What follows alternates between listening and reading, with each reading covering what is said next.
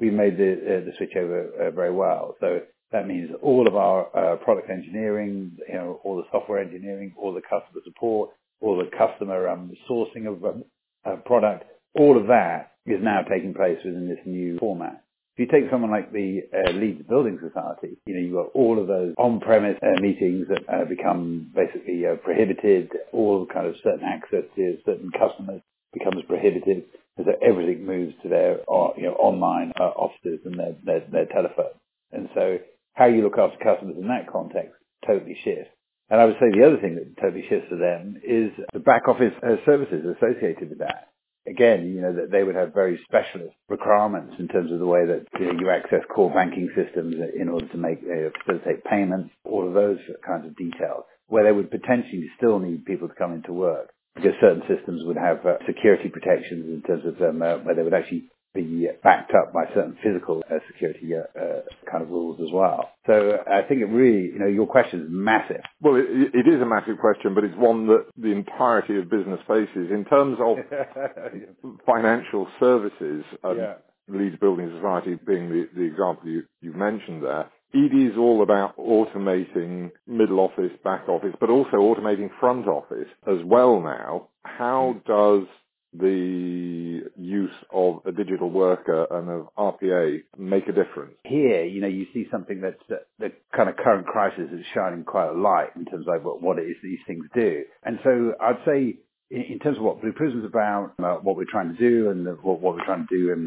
terms of the way that we facilitate other people doing their business, is kind of the trend of the future. It's the ability to deliver robotics into a service organization, all of those kind of service tasks that take place within the administration, within the office, now being undertaken by digital workers. And, we're at the point where we say that any business process, worthy of that name, is automatable by these digital workers. There's technology now, sufficiently sophisticated enough, versatile enough in terms of its ability to kind of manage those tasks.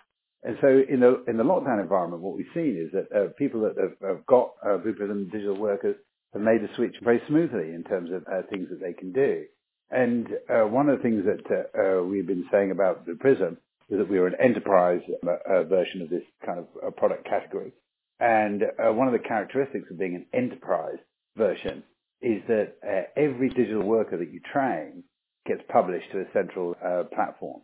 And it means that, if you train a digital worker to do something, you publish it to a centralized platform.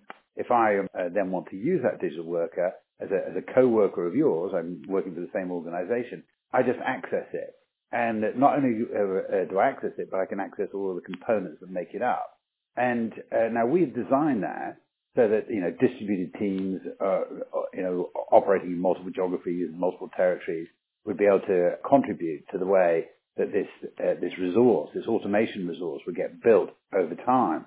But with COVID, it's been extended, completely fully. It means that even people in the same city are now collaborating in terms of the way that they would build digital workers in terms of, carrying out tasks. In terms of your question, because it's the nature of the platform, the Blue Prism platform, we would both kind of train digital workers at home. If there's new business processes that we would want to run, we could do all of that from our kind of home offices in terms of getting the digital workers to carry out new tasks. I just have visions when you say digital workers of robot ants, but that's presumably not what we're talking about. From what you're describing, it's relatively easy to scale up, scale down the business requirement or the business activity using RPA. Yeah, absolutely. Did you say digital ants? A robot ant. Robot ant. Yeah, well, actually, I don't think that's necessarily such a bad analogy. And I'll tell you one of the reasons is that, part of the other aspect of it is that digital workers kind of share loads and they work off a centralized work queue. And, if they see tasks that are behind schedule, then, the robots kind of swarm to that task. And so they switch. They're dynamically allocated against activity that's taking place.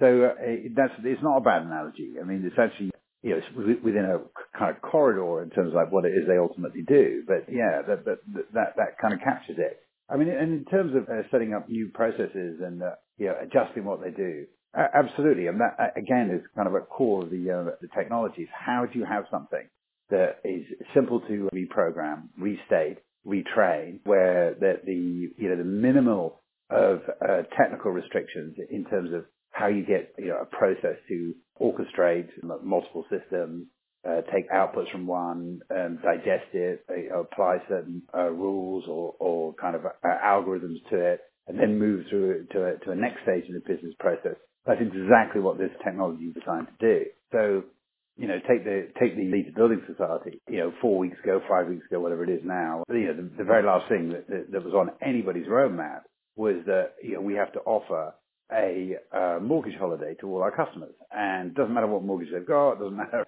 which system the product's residing in, that, all these other contexts that it doesn't apply. Basically, everyone becomes a candidate for this thing. That's a brand new business process that this organization now has to run. And, as consumers, we just kind of turn up and kind of take this stuff for granted a little bit. You just sort of like, well, why can't I get my mortgage holiday? Well, when you think of them at the administration, but behind the scenes in terms of the individual, which product it's against, how it registers against whatever the government support system that has to be filled out appropriately in order to to qualify. All of those things have to take place, and that is a brand new business process that has to be created and then to put into operation in very, very short order if this thing is going to be of any use to anybody. And what you see is obviously if you had to do that with human beings, it basically means that you have to close down other operations that you're doing, get everybody switched to this emergency task, get them trained up on it, try and monitor the quality associated with what it is they do. So all of those very, very difficult things in terms of managing people, managing, multi-demand processes. Fast forward, you look at it in the context of a Blue Prism digital worker, and you train one how to do it, you show it how to do the task, whichever systems it has to operate against. Once a single robot has been trained how to do that, that is now an automated process. It means that these other amps, these other digital workers join in that task based on the demand of throughput that's going through. So the Building Society opens the doors and basically says, okay, right, that process is now automated. You can go to your website and get access to it. Depending on the volume of people that are doing that, will exactly correlate with the number of digital workers that get called in, that get triggered to answer that process flow. And so, behind the scene quote from Leeds was that they'd taken a 9-minute plus telephone consultation down to 20 seconds plus on a web form in terms of your ability to get a mortgage holiday. And so that volume of people coming in, filling in those forms, behind the scenes, digital workers are being triggered in terms of the way they register them, handle them, and manage them through the various middle and back offices. Is this going to be a permanent change in the way that, in this particular instance, again, we're talking about financial services business, is this going to be a permanent change in the way they operate? Absolutely. And and to the extent it already is, and this is one of the things that we're saying to people, this is why this category has taken off to the level it has. I mean, you've got to remember that this is a category that didn't even exist. And don't even use the phrase, RPA 4 or 5 years ago. 4 years ago, if you take, just Blue Prism's example of it, we were, 65 people, something like that. Over the last 4 years, over 20% of the Forbes 2000 globally have become Blue Prism customers. And the reason for that is very, very simple. It's exactly the thing that we just talked through. Us as a technology company, we're trying to build a digital worker. And what we mean by that, basically we're trying to get these things in software to be comparable to a human worker. And the quality of the human worker that we're really going for, what we're really trying to replicate, is the versatility, it's the flexibility.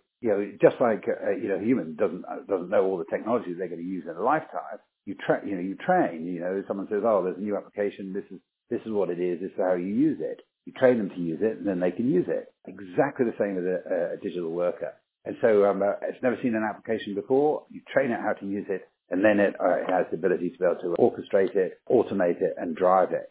And so, our kind of mantra on this is that we think it's a new category of technology, as others kind of agree, and that we think that, a modern organization will look like that 1/3 people, 1/3 core IT, and 1/3 this new thing, these digital workers. And they're different from traditional automation. They're not an extension of the IT estate. They're a product that are given to business users. And so business users work with digital workers, and that's kind of the point of them.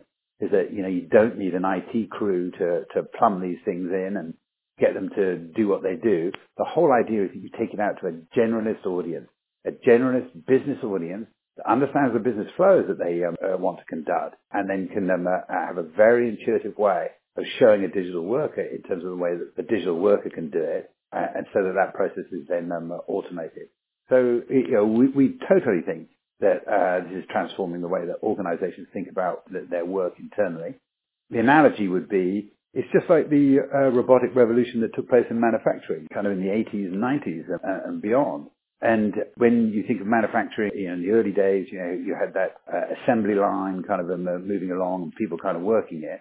And now that is transformed to an assembly line moving along with this kind of ballet of robots, doing things, building these objects that come off, the final kind of completed product.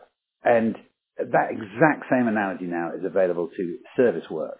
It hadn't been previously, despite all computerization, despite all the technology that's been poured into offices and clerical work and administrative work. It was still people that were driving kind of these digital filing cabinets, databases, and shifting data from one place to another place. This technology kind of introduces a flexibility associated with that. That means that you get that same kind of speed up, same kind of intervention in terms of the way you do work as robotics did for manufacturing.